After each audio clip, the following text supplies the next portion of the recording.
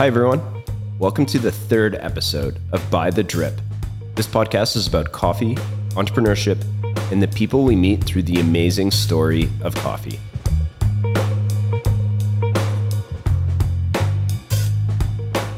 I'm your host, David Crosby, founder and CEO of Rosso Coffee Roasters. Today's guest is Jen and Wes Farnell, the founders of 8 Ounce Coffee. In today's podcast, we talk about the origin story of 8 Ounce, handling the transition from a 9-to-5 job to entrepreneurship, what advice they would have given themselves 10 years ago when they were starting out, how they have dealt with COVID-19, the challenges of business ownership, advice for coffee pros, being intentional with the retail aspects of their cafe, work-life balance as married partners, business owners, and parents. And we end on the future endeavors of Jen and Wes. It was a great conversation, and I hope you enjoy it too. Jen, hi. Wes. Hey. Thanks for joining me. Always a pleasure. Thanks for having us. You guys are the founders of 8 Ounce Coffee. Mm-hmm. Please tell me about the origin story and how it all started. Well, okay, this goes back 10 years. Fun fact, this month is our 10-year anniversary. Oh, wow. Yeah, so October 24th of 2011, we incorporated 8 Ounce Coffee, which was supposed to be a cafe. So we had just moved back from England, where I met Wes and we had our first baby. I was on maternity leave from the BBC in London, and Wes had just left his job at Barclays. We came back to Calgary, where my parents are and where I'm from, and brand new baby. And we knew we didn't want to go back into the corporate life. And we knew we probably wanted to do something in coffee. We didn't know what yet. Wes's dream was to open a cafe. So we incorporated 8 Ounce Coffee, which I'm still not sold on the name, but No, but I mean, the reason was that we were gonna be really pretentious, and we weren't gonna serve anything over an 8 ounce drink. Yes. Which you should try, Dave. Yeah. But yeah, that was the driving reason behind the name, and it was sort of a working title that just stuck in the end. Yeah. It was because one of our favorite cafes in London was Proof Rock, and they had their drink sizes on the counter, and it was 2, 4, 6, 8. The largest drink they did was 8 ounce. So that was kind of a nod to specialty coffee, small quality drinks. So why not open the cafe? What happened? Well, we had a baby. We realized very quickly that would not be the right lifestyle for us. As I'm sure you know, Dave, from roughly 10 years ago when you were the only one behind the counter. Which we remember. Try doing that with a baby, so you can't, if you have staff who don't show up at 6 a.m. to open the doors, you've got to drop what you're doing and go. If somebody isn't, you've got to close up late at night. It just didn't sound like the kind of thing that was going to work for us. Wes got a job shortly after we moved here, started working at Fratello Coffee Roasters, and was working for them, managing a couple of their cafes, one of the farmers market. And that was kind of a means to an end to kind of learn more about running a cafe, and so that we could open ours up in a year or so. And in the meantime, I was on maternity leave, and we had known that in London, a lot of our favorite specialty cafes had really strong retail offerings. So everywhere you went, you could buy a Porlex grinder, you could buy a Hario V60, you could buy Keep Cups, and there was all these exciting products that were over there, and we just weren't seeing them here. There's a lot of Bodum and that kind of generic stuff that you can buy at a department store, but there wasn't really these small niche products. And we knew why. It's, Canada's a big country. It's not close to Asia. It's not easy to access a lot of these products. And for a small independent cafe, it's not feasible to order cases and cases of Keep Cups from the other side of the world, and you don't know whether they're going to sell or not. So that's kind of how this whole thing started. Yeah, I mean, a fundamental part of that is why we saw all these things in cafes. We weren't just like loitering around cafes for... Yeah, we were. Yeah, we were actually. Yeah. It was my hobby. So coffee was my hobby. Like specialty coffee was my hobby. So we would, just that's what we did. And it was a great way to, like any city, I think anyone who likes specialty coffee and ends up traveling, it's a great way to travel, right? You look where the best cafes are and you go there and you visit. And so that was sort of, I think that whole lifestyle, that cosmopolitan lifestyle, you felt better, especially for someone like me who came from the Midlands in the UK. That really wasn't a lot of good coffee shops around there, or anything cosmopolitan for that matter. But it was definitely something that attracted me, and I liked the experience. I liked the product, and it was fun, and it was also quite a small community. And so we in London at the time, it was when specialty coffee scene was really kicking off, and we got to know a lot of those people, and it was just a really cool community of people. Yeah. Then I'd also had history working in cafes before. So I used to work for Starbucks for many years. I used to troubleshoot and open new stores for them over the UK. And so I had that experience already. I lived in airports for months on end trying to sort out their operational challenges, but that's a story for another time. So it was really just something that we saw all these opportunities out there, and Jen, who was off at the time, and I was trying to earn a little bit of money, but more so just get more experience in the coffee industry in Canada and get to know people. And so, Jen had this really strong skill set, which led to us being able to get online very quickly and initially retail products. And I think Jen can tell you a little more about her history, which helped us with that. Maybe quickly distill it down for us. What exactly you guys do? So 8 Ounce imports coffee equipment from all over the world. It started off just with brewing equipment. It's a lot more vast now, but so our customers are independently owned cafes, roasteries, the specialty coffee scene, and then we also sell to a lot of hotels, restaurants, department stores, lifestyle, kitchen stores, all across Canada mostly, and a lot into the US as well. Okay, so that's our baseline. So go back. I rudely interrupted you. So go back to what you were going to say. What was I going to say? You were going to say, one of the things that the reason we could act on this pretty quickly and well was because of your skill set and your history, which was... Right. So my background is in computer programming, website development. I've done that since 1994, when a lot lot of people didn't know what the internet was. Yeah. It was so long ago, it was just H then. There was no T. Yeah, it's been a very long time that I've been doing it. So that's mostly what I was doing when I was at the BBC. I initially started there on their web team, building a lot of different websites for them, and on a pretty large team. And then my last kind of year and a half of working there, I moved into the food team side of it. So that was running the website and the channel of the good food. So it was a lot of like hanging out on kitchen sets with celebrity chefs and rewriting people's recipes and putting them online and things like that. So that was really cool. But that meant that when we started 8 Ounce, it was absolutely no problem to this is pre-Shopify days, right, to just set up a website, build it. I built it all in Cold Fusion, all of the cart and the shopping and all the different categories and everything like that. We were able to get up and running really quickly. Yeah. The other thing that we did, we had initially, what did we have? We had Keep Cup, AeroPress, Porlex. Yeah. That was our main product offering at that time. So we got a grinder. Yeah. Porlex is a grinder. AeroPress is a brewer. Yeah. Reusable cups. Or reusable cups. Yeah. So it wasn't a lot, but to start a website, I wanted it to make it look like we were a lot bigger than we really were.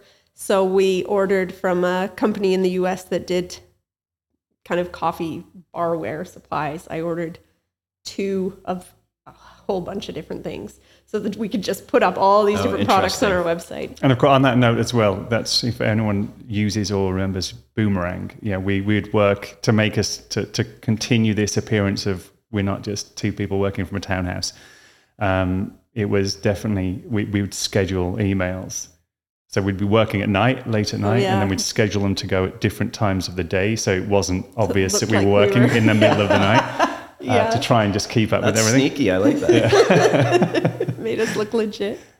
Yeah. So was there a moment starting 8 Ounce that you walked into all these cafes in Calgary and noticed like, oh, the retail offering and...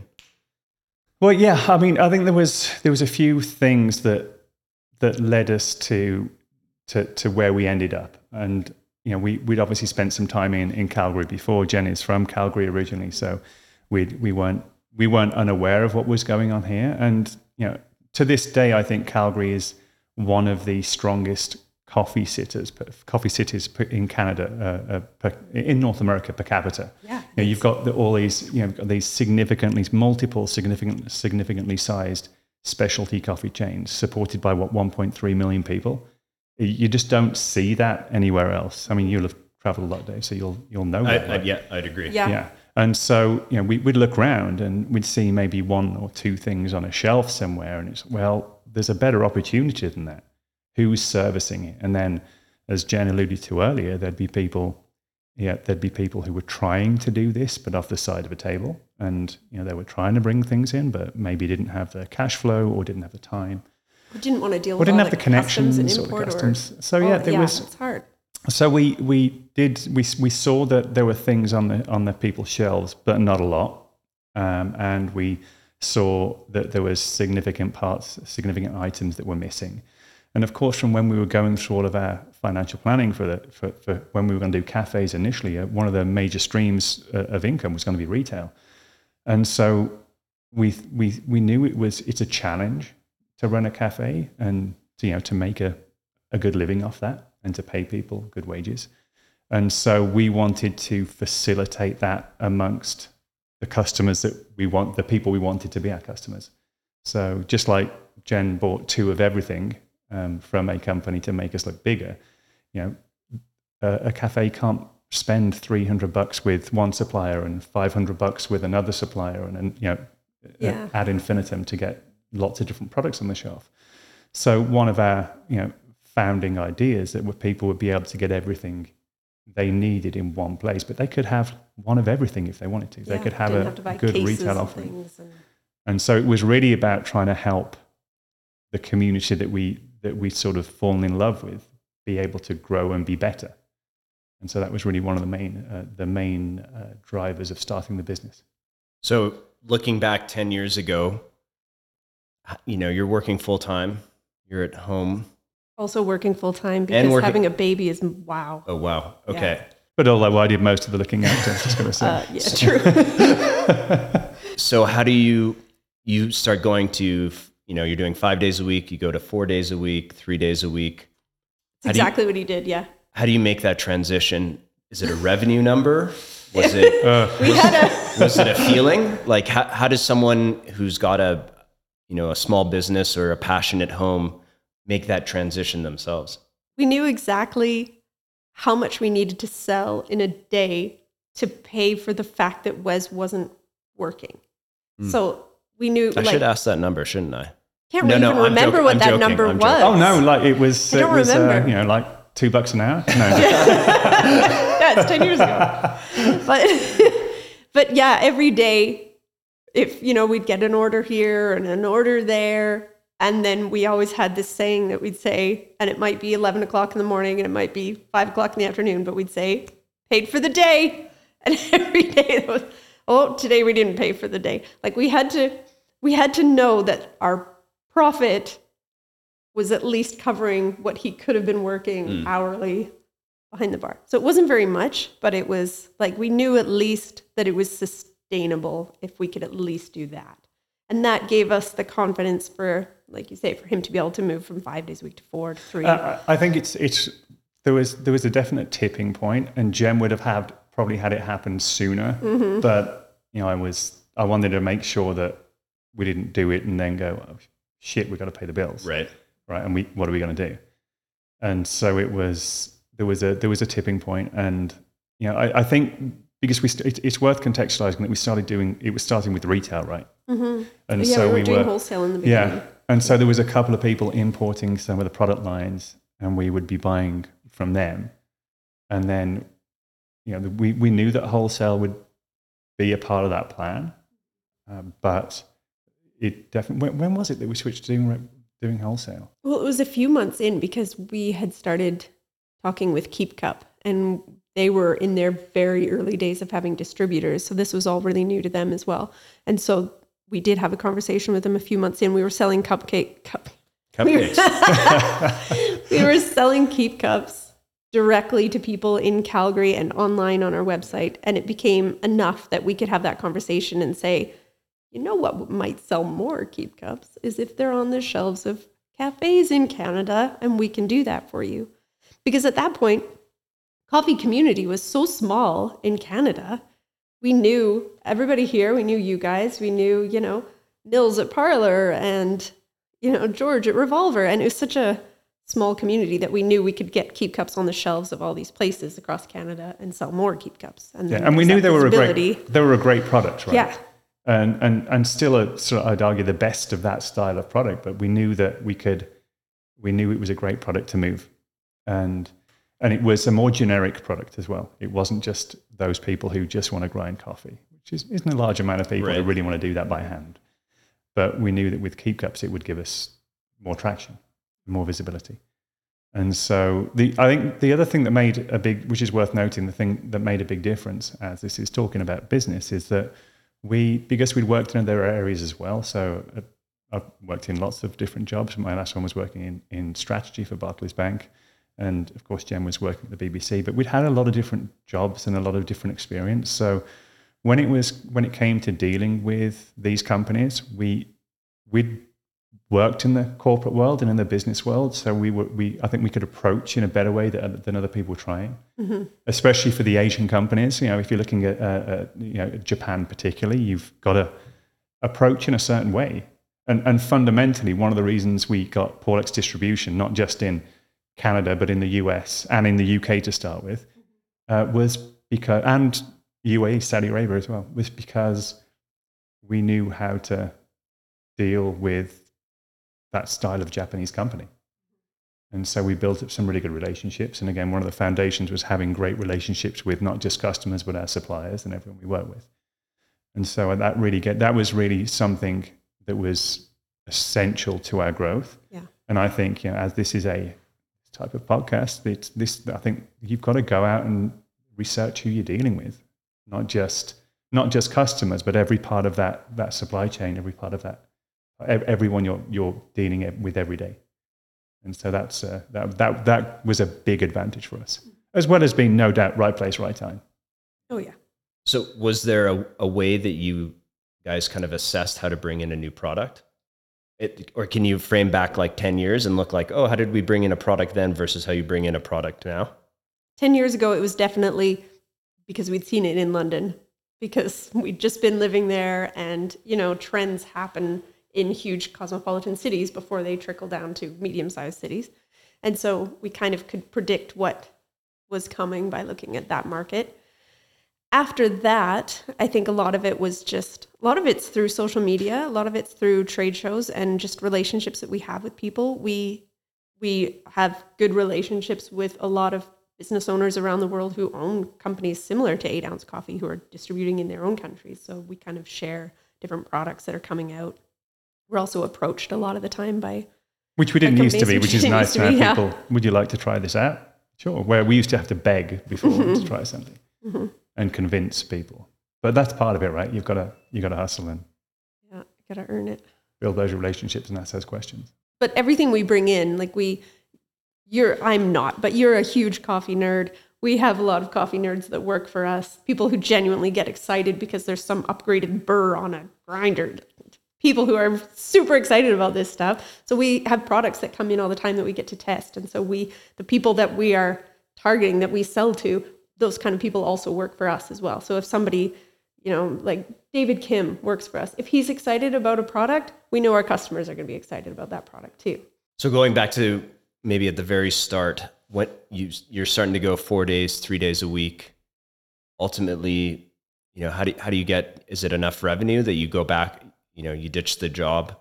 Well, it was definitely a point where I think, again, it was more me being comfortable with doing that. And it was probably 14 months in, and we'd had more and more. We'd have.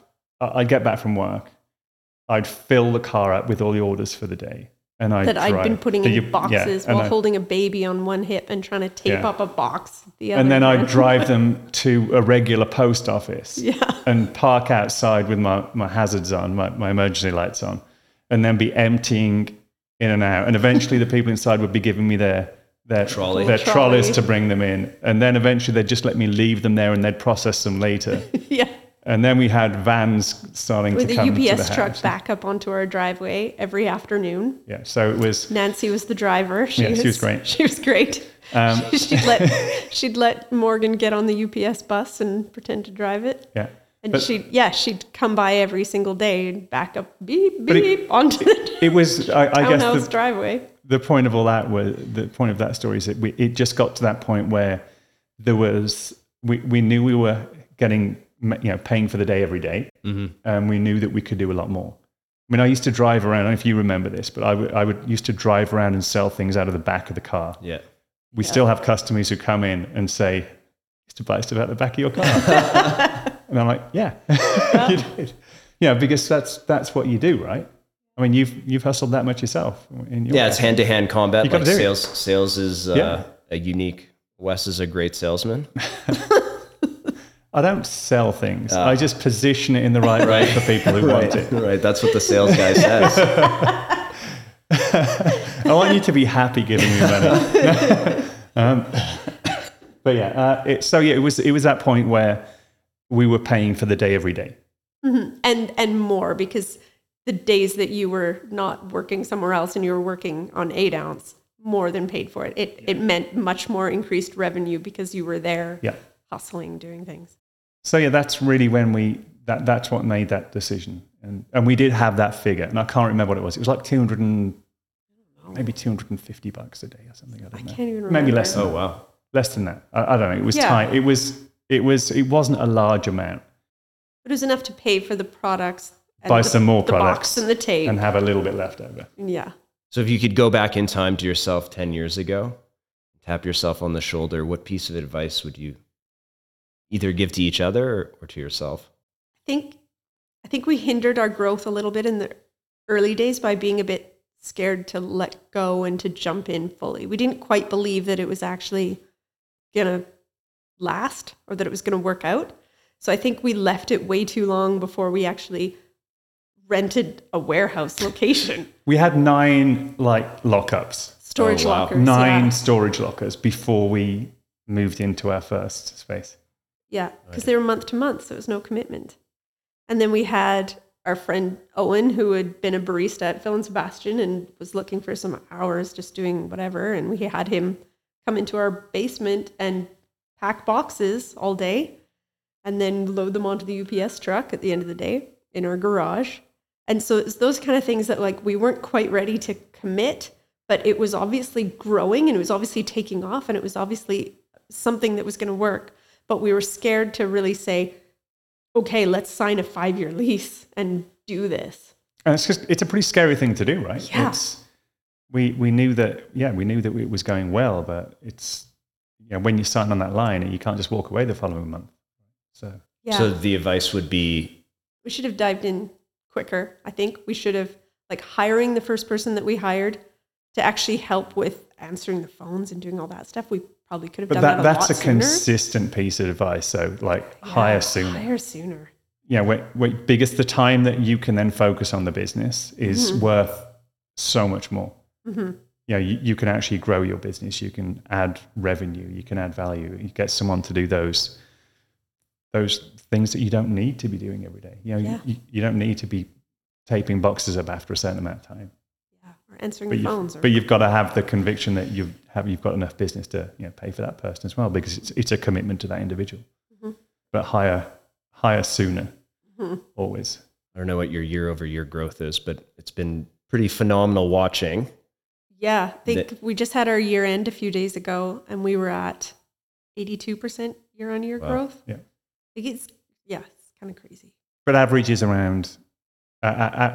Average would be higher, but I guess where it sits after the first maybe 3-4 years, when you get more, that startup level of growth, we average around that 30%.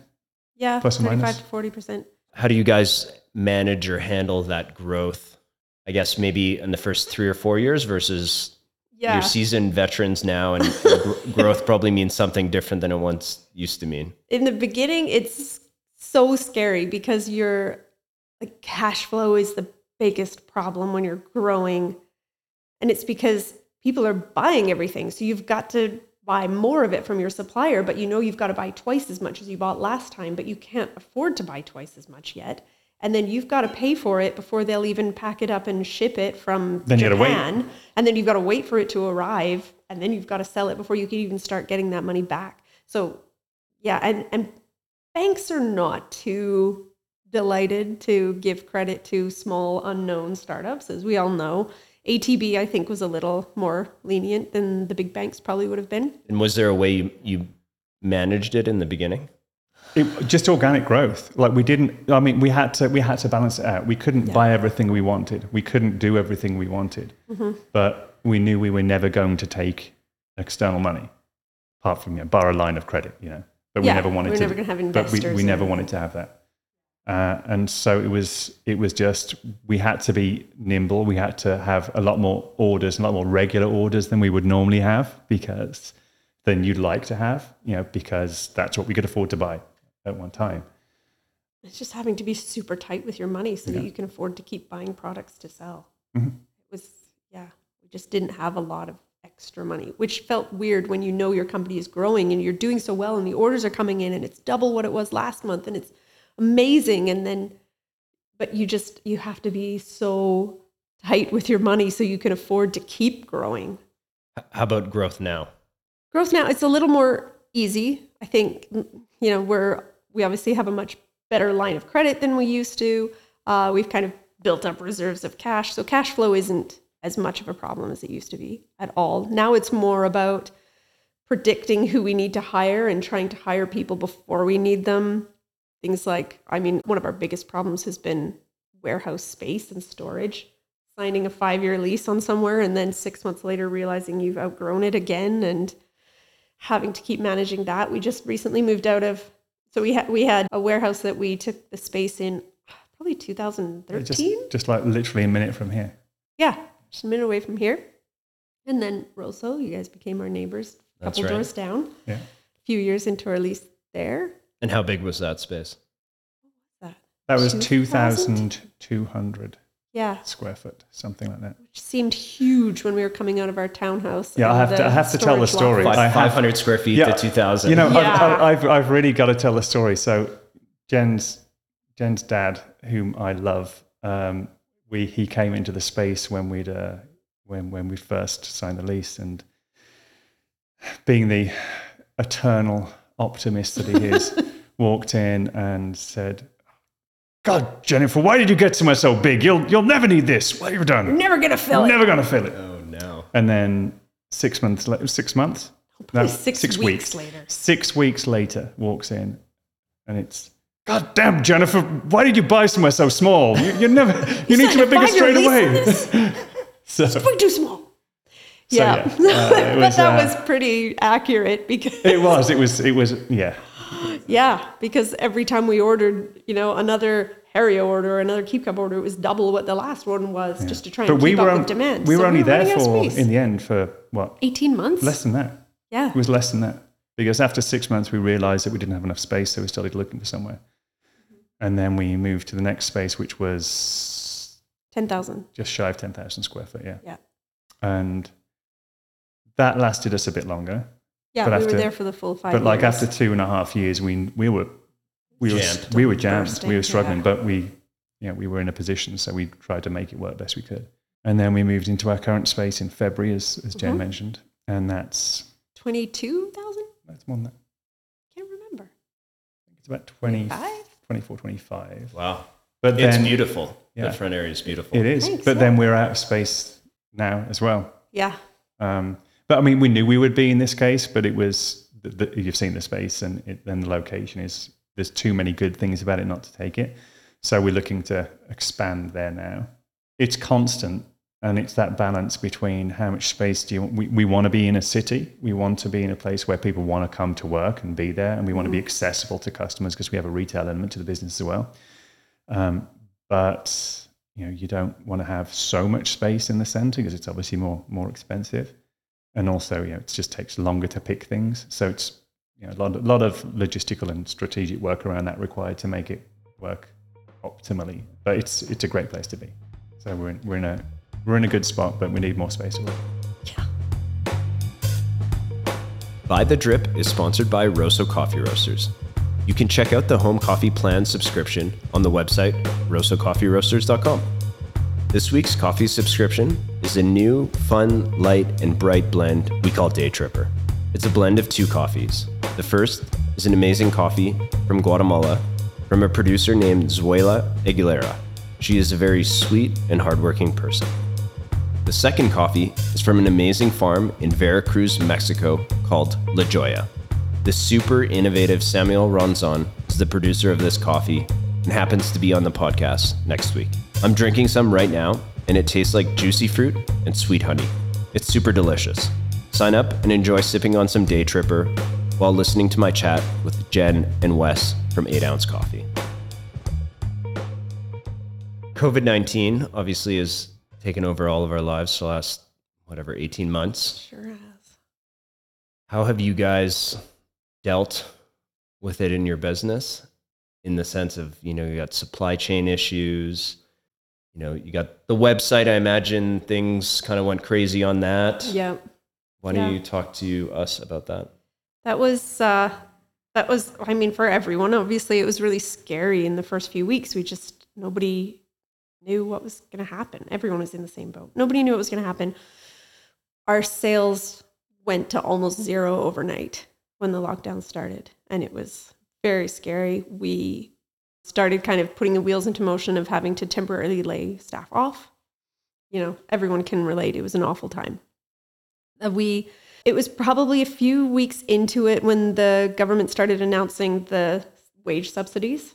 And that's when things started to really turn around, because I think people realized I'm at home, but I'm still safe. I can still spend money. I can still pay my rent. Everything's going to be fine. So that was when we saw the online really start to pick up. It's like the home brewing revolution went on. Yeah, exactly. So people are working from home.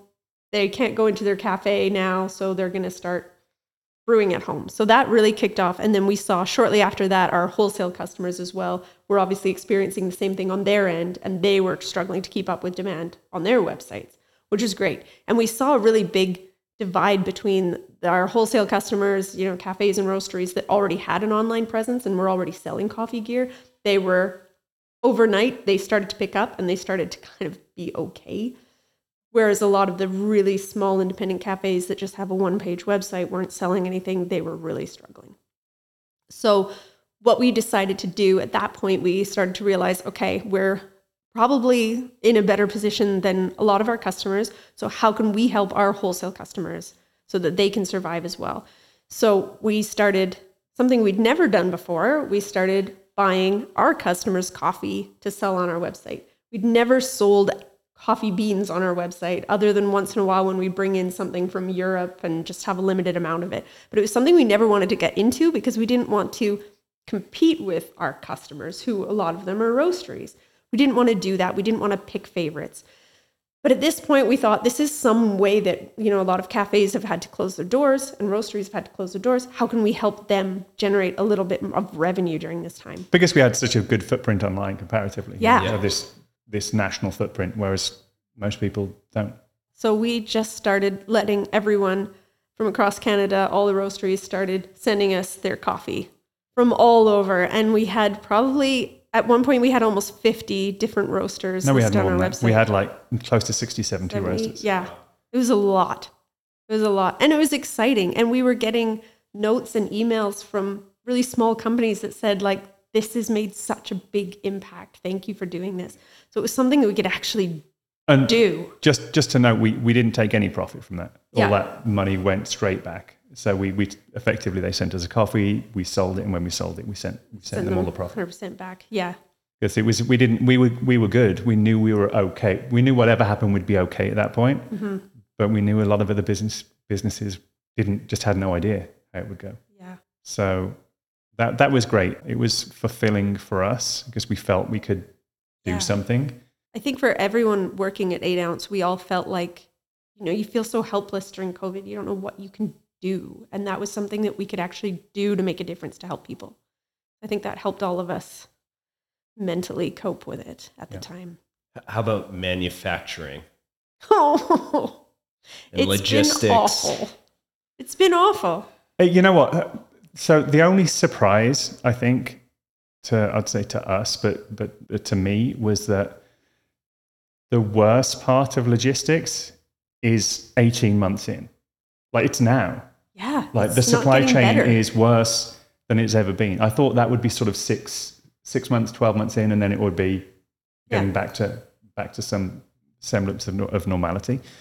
But we actually coped quite well for the first maybe 6 to 8 months. Coincidentally, we'd had a bunch of containers full of product land early March. Totally coincidentally. So at the beginning of COVID, entirely planned.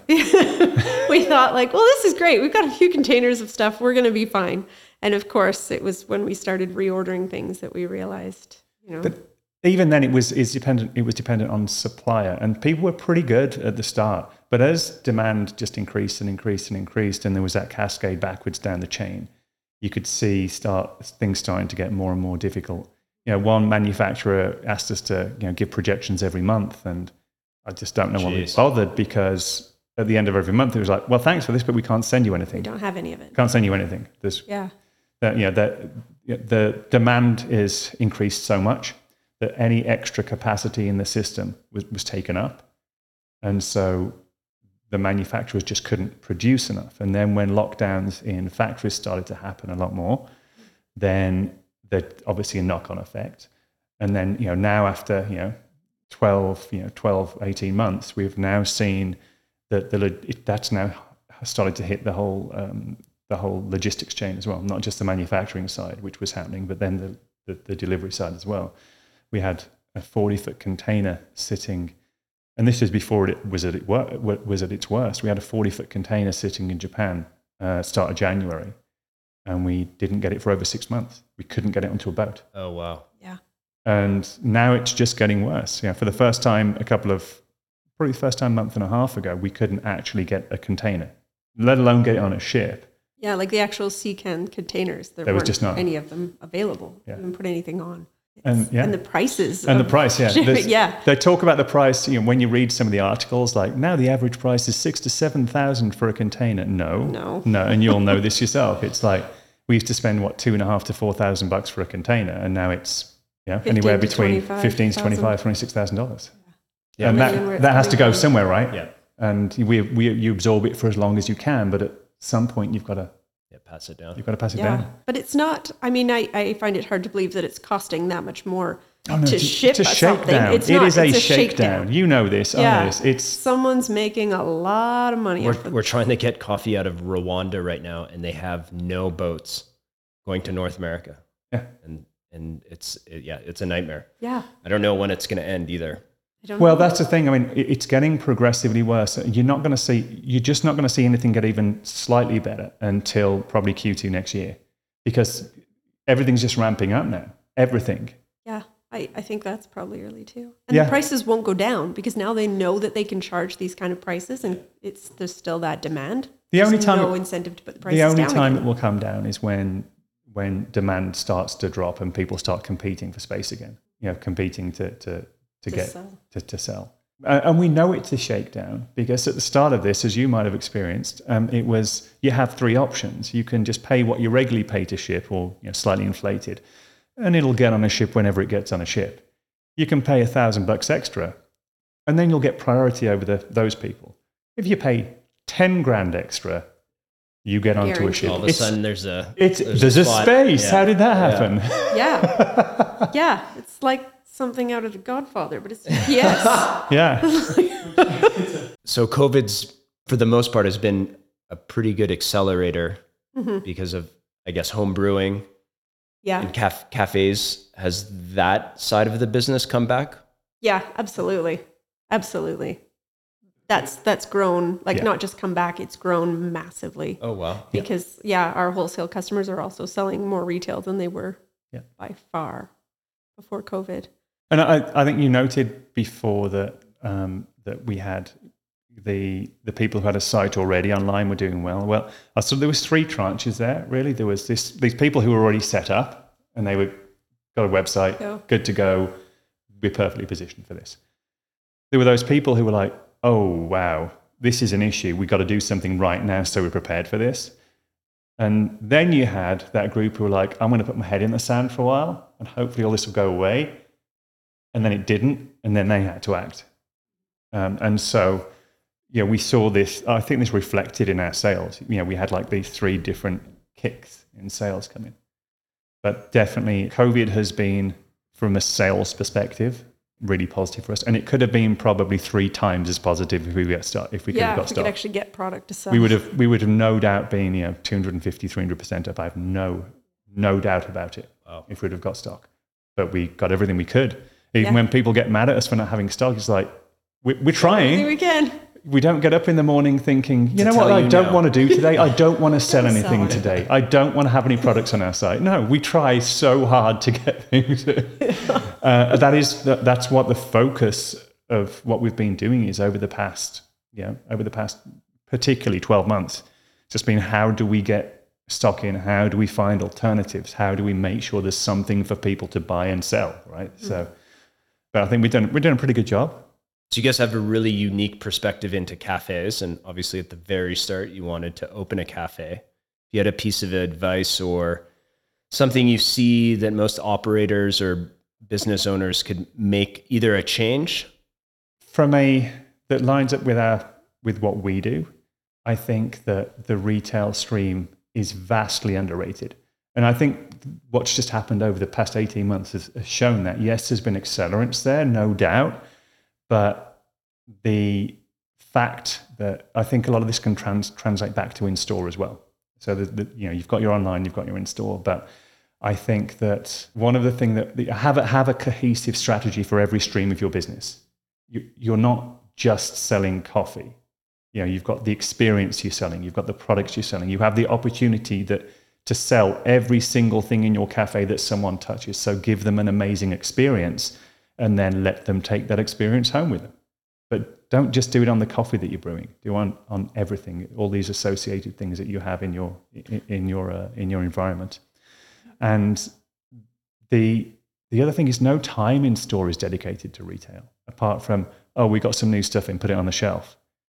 It's always amazed me that, and in busy cafes, when at the busiest time, every single person is on deck making drinks and getting things out. And it's like, well, this is the best time to upsell other items to people. So have someone else out front, sampling, talking about products, introducing things, just making people feel good and comfortable in the line, making sure that your shop, when you're setting it up, is set up so people can see the things that they're going to buy before they get to pay. The amount of places you go into and everything that people can actually buy and add on is after the till. And sometimes you can't control that. That's down to design of place. But if you can, there are lots of things you can do to bring things forward and make things center of people's thoughts while they're in your location. So those would be my things. I think a really good example of that is one of my favorite cafes is in Vernon, BC, and Andrew is the name of the guy who owns it. He's awesome. It's called Ratio. And it's a tiny one location in a not very big city. And he has the best retail shelf. It's right up at the front when you walk in. All of the things that are on the shelf, a lot of them are being used. Everything they use is for sale. It's bright, it's clear, it's easy to see. And during the holiday season, he's not behind the bar. He's standing there showing people everything. And that tiny cafe in a small city buys more retail from us than like a 7-location cafe in Toronto. I thought you were going to say Calgary. Calgary. Well, yeah. If you want to read it that way, mate, then you go for it. We're only 5 now. Okay. We can do some consultancy if you want. It's fine. I'm trying to get free advice here. But yeah, he puts a lot of time and effort into it because it's got great margin, those products for him, and it's bigger ticket items that he can sell and increase his revenue, and he just puts the time and the focus into it, and he does such a great job. Well, the other thing is it brings people in, not people are coming in to buy the equipment and then buying coffee. Yeah. So it's actually, you're hitting from both sides. So I think there's, I think that going back to that cafe advice, it's plan the different streams of your business. Again, Andrew does it really well. He has days he has different days of the week where one day is donuts and then he'll have open later and do pizza, and has a phenomenal business, and it's tiny and it's in Vernon. But he's why would that happen? Yeah. Well, because of what he does. He's thought about every stream of the business and is working on it. I think planning, plan out the different parts of your business, work out where you can have the wins and follow through in it, and have someone to run it, because you can't run all of those things either. Yeah.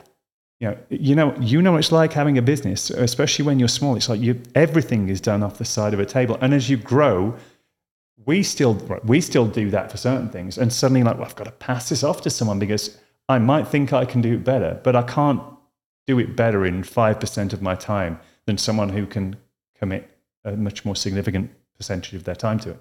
So when do you pass it off? When you know there's more important things you could be doing with your time. I have to have conversations with myself a lot, because there's a lot of little fiddly things that I still do, and I'm getting a lot better at passing them off. But I have to say to myself, you could be doing something that's actually driving the business, and not, rounding up a cent on this bank transaction that doesn't match up, or resetting someone's password, or all these kind of little things that I still do. I don't fix the printer anymore. That's a big win. That's why it hasn't been working for the past 4 weeks. Yeah. I didn't delegate True that story. one, I But guess. how do you know you're working in the business or on it?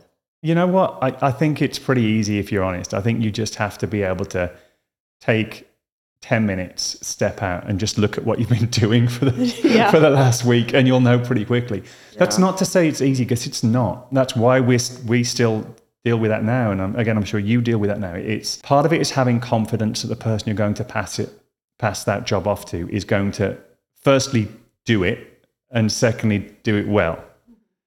And so, some jobs it's easier to do that. So I'd separate that. It's easy to do that with, say, selling something in your showroom or in your cafe, having someone out there. That's easier to do. But passing over accounts to someone, that takes a layer of trust, right? Yeah. Passing over, the one thing I struggle is passing over supplier relationships to someone else, because it's what I do, and I'm pretty good at it, I think. And I think it's one of the things that I can do well. So to pass it off to someone else is a real hard thing for me to do. Also, because I really enjoy it. There's a balance of passing it off and figuring out what you enjoy if you enjoy making coffee every day, that's okay too. Yeah. Oh yeah, absolutely. But you have to know if is it adding value? Yes. Could you be adding value more somewhere else? And maybe if you love making coffee for everyone every day and that's what you love doing, maybe you should be a barista, honestly. And because if you love that, then that's great.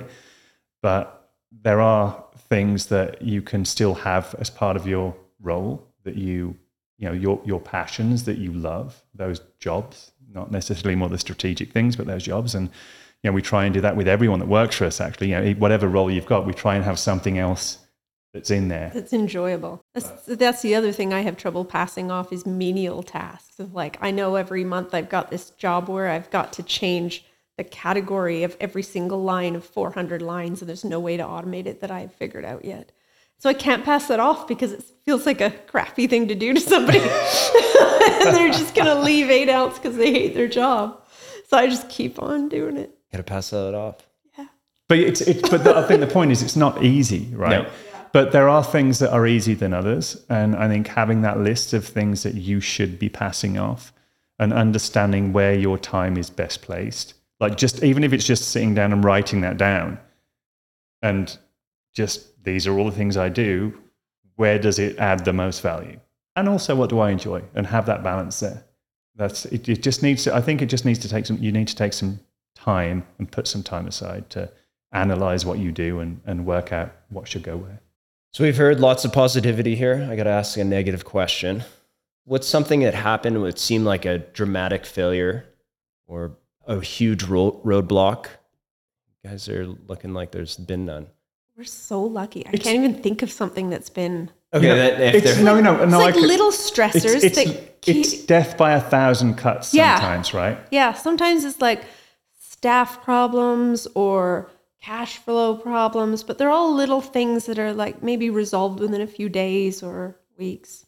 There's nothing catastrophic that I can think of where we thought, I mean, other than the first few weeks of COVID, but that was everyone was in the same boat. I think that the two things, there's a couple of things that spring into mind. Again, they're not like these catastrophic things. There's nothing that we knew we couldn't work around.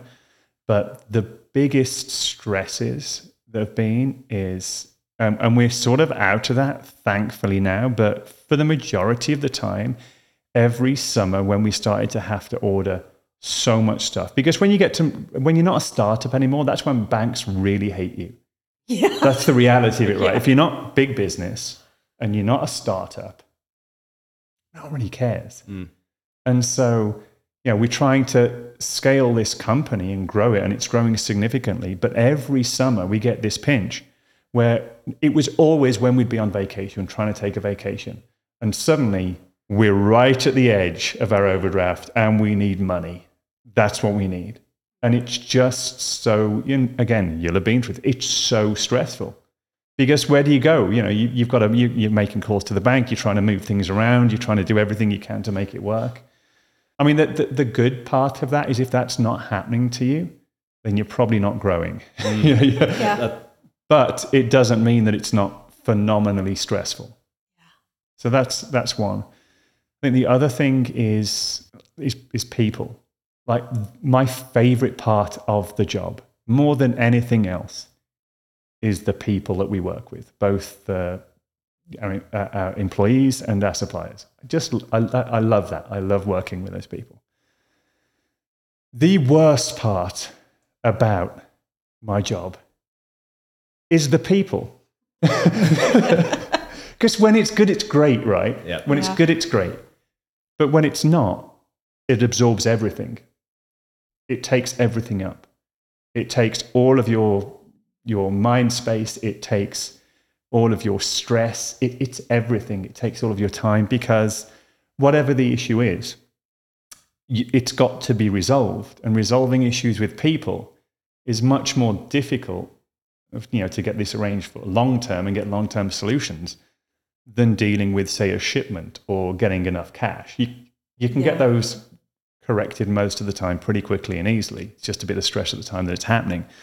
But the people thing can go on and on and on. And I think every single business owner will look for that there's those very occasional, rare weeks, maybe 1 or 2 weeks where there is not a single supplier or people problem, and you just cherish and hold on to those, knowing that one day soon, Christmas, there will be something that drops in. Something. Yeah. And that's going to happen, right? You got to take the bad with the good. But I think, I think people, you naturally focus on those things.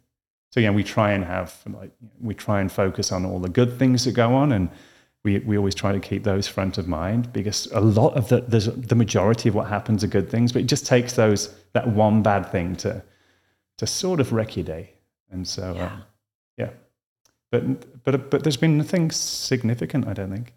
The closest we got to being really worried was when we were trying to find a new location at this time. Oh, that's true. Yeah. Our lease was up at the end of March, and we still hadn't found It was the end of February. by December. Yeah. In December, we still hadn't found a place to move into. And we'd been looking for a long time. For 2 years. But we had a pretty stringent list of what we wanted.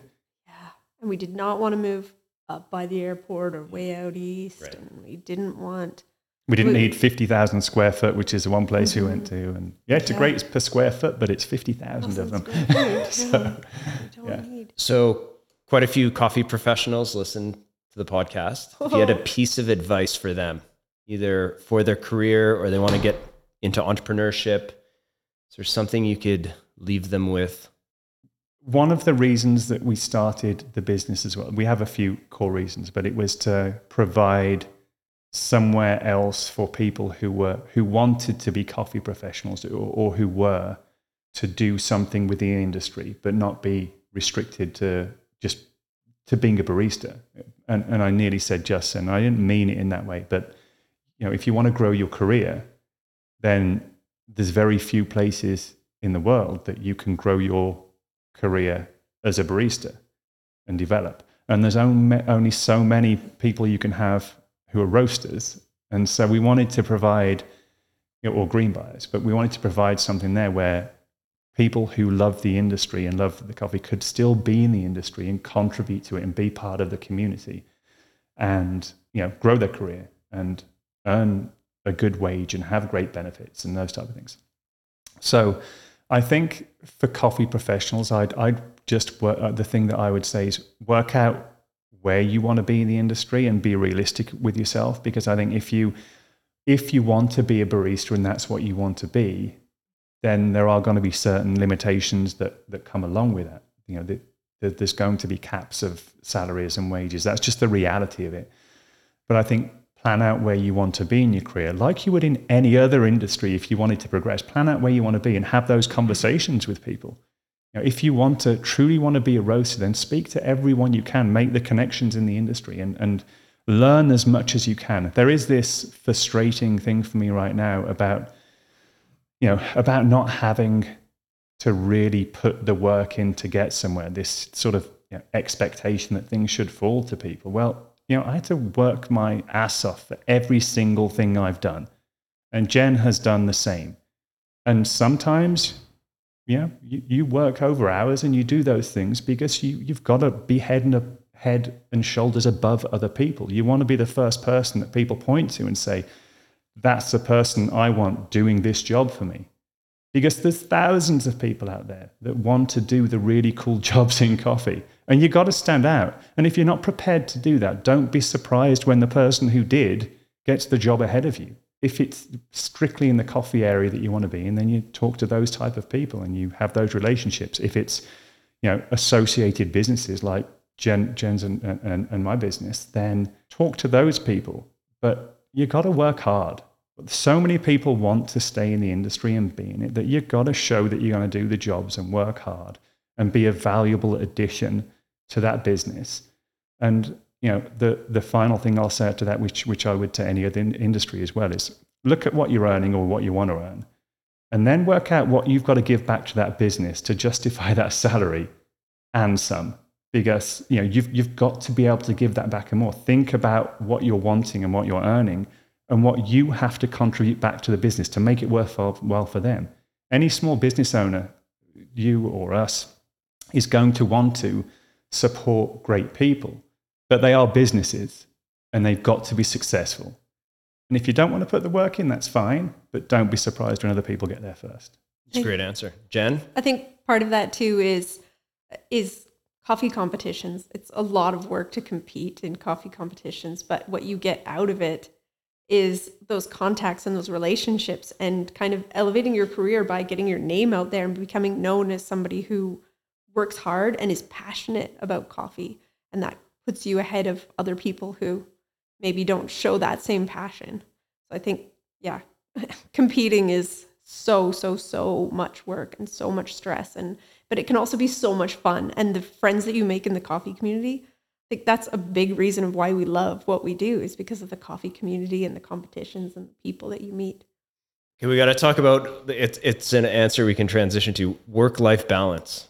So, you guys live together. You're married. You have 2 kids. You're in the same business.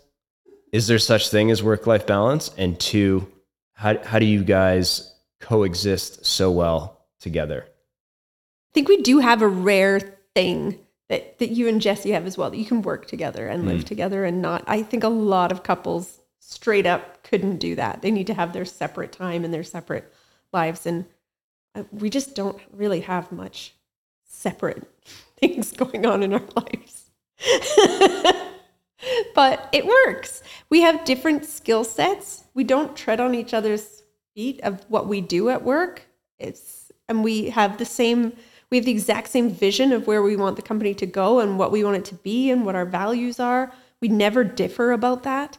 I always trust your opinion on products, even when I think, who's going to buy a $300 digital scale? That's ridiculous. And then it becomes one of our biggest selling products. I trust you in those kind of decisions. You trust me in different things that I do with finances or the website and various things. So it's that trust and it's that shared vision.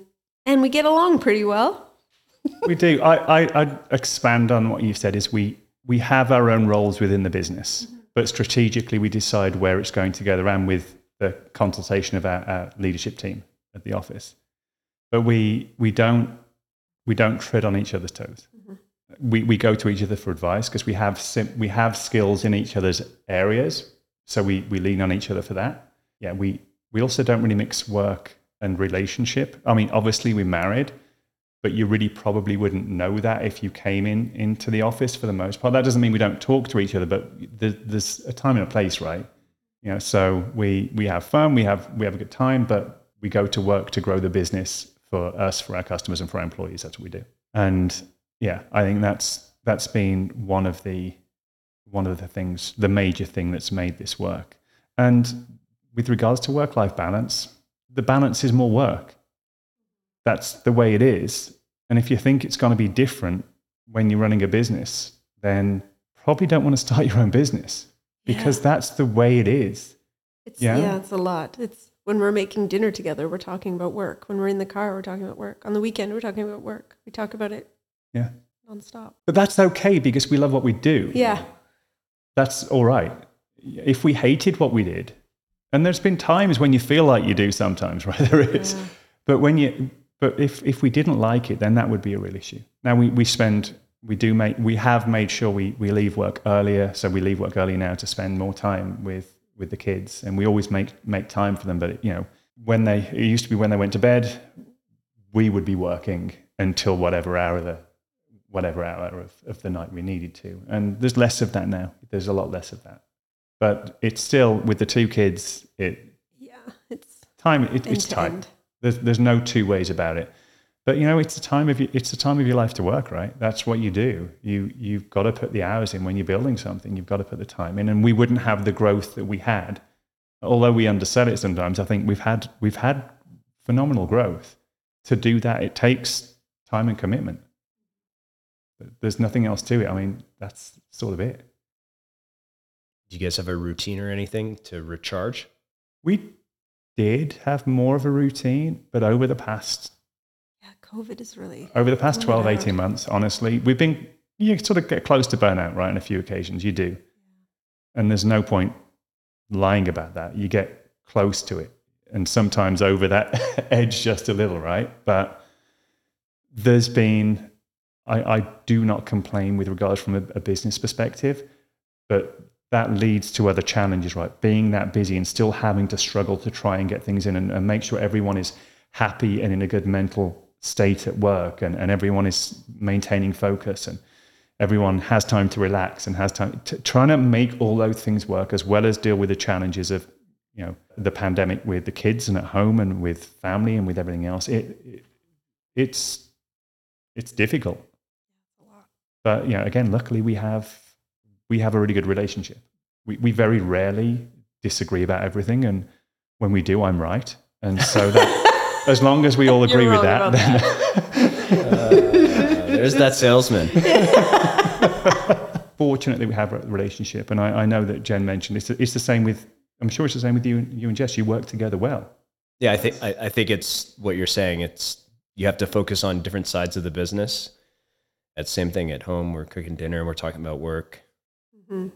Splitting it up is, I think, the key part to it. And then, I don't know, some people just, the emotions of work tread over everything. And we don't have that issue. And I think you guys obviously don't. And yeah, it works well. I remember we went for dinner before COVID, and we said to ourselves at the beginning of the meal, let's not talk about work or the kids. And we sat there just in silence and laughing and being now you would talk about COVID.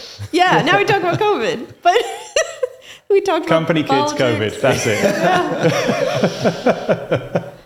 Yeah. No, it was no politics, no kids, no work. You can't talk not about politics though. I know it's the other thing. I like politics. We're going to talk about that. Yeah, it's all stressful topics, isn't it? What's the future of 8 ounce? What's the next 5 years look like? There's a lot of things on the go right now. Not sure which ones we can talk about, which we can't, so I'll kind of glaze over. One thing we can talk about is we sell a lot of lifestyle products as a byproduct of buying coffee equipment from certain suppliers. So for example, Kinto and Hario, we bring those products in because they have a lot of amazing coffee equipment, but they also have a lot of They beautiful have more other stuff than coffee bowls and equipment. dishes and flower vases and things like that. So we have a lot of this stuff, and we don't sell anywhere near as much of it as we could because we're 8-ounce coffee. Why are you going to come to us for a plant pot? So You want to go coffee plant? I mean, that's supposed to be. Yeah. So that's a new side of the business that we really want to put some effort into and invigorate and kind of make it something under the umbrella of 8-ounce and grow. But it that won't be side called of it. 8-ounce? No. Probably not. Yeah, probably not. So yeah, that's something. And we also have a couple of new lines coming in that are on their way now, or probably sitting at a port somewhere waiting to get on a boat, that are exclusively lifestyle brands and Like, maybe one what would product that of be? coffee. Those Can would you be things that explain you those? use in your life. Is that what you're asking? Sure. But like it's plates, it's bowls, it's cups, it's salad bowls and tongs and lemon squeezers and lunch boxes and things like that are kind of parallel to what we sell, but not.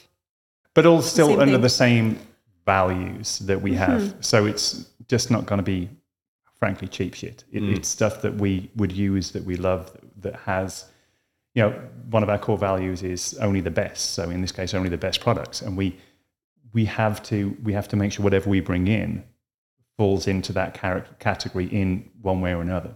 Because if it doesn't, then we shouldn't be selling it. There's a lot of crossover as well. When we go around visiting cafes across Canada, we see that there's this big change to like the gastro side of it, like really elevated food in a cafe, kind of Australian style, where you go and you get your coffee and you also get this beautiful bowl with a beautifully presented salad or whatever. Like that's happening a lot too. So it's less of the IKEA plates that your pastry is coming on and something from Kinto or something that's more beautiful and part of the experience. So that side of the business is growing as well. Which for me is also exciting because then it leads to that, well, if you're serving your food on this, you can also sell this as well. Yeah. Right? If you've selected the right things, then you can sell them as well, and those businesses can make more money. So that's one of the things that we want to happen, right? Then we have brand, and we have a company which we started for a new line of coffee products, which we had on pause for a year for trying to find manufacturers in North America. Funny story, no one wants to make anything in North America. Except pipelines. Yeah, They'll make except pipelines. And making things great. They don't want to do that as well. But apparently not steam pitchers. But so we've been working on that, and that has been really delayed, not just from me trying to find better manufacturers that we wanted for that, but also just from COVID and trying to communicate and get designs right and get things correct. And the branding is amazing. We work with Banff, who are a company out of Calgary. So that will all be around soon. Do you have a launch date or not yet? It's literally, we just don't know when manufacturing will be completed because of consistent delays. We don't know when logistics will be complete. We probably have a launch date once it's actually on a boat, on its way. So that brand is called Super Good. And that's going to be a whole line of steaming pitchers, tampers, pack mats, tools for behind the bar. And why, I hear you ask? Well, why? We get to, thank you. It's an insightful question. The reason is we get to test everything. And it's sometimes frustrating for us when people just miss things that we know. It's like, this product is amazing. If only they'd done this, or why did they not do this? So starting, frankly, from basics allows us to just cure some very simple things, which we know that people will like and will be useful in a cafe environment, as well as from a retail perspective. We're trying not to put things out. There will, of course, be one or two things, but we're trying to make sure that when we make a product, there's a reason.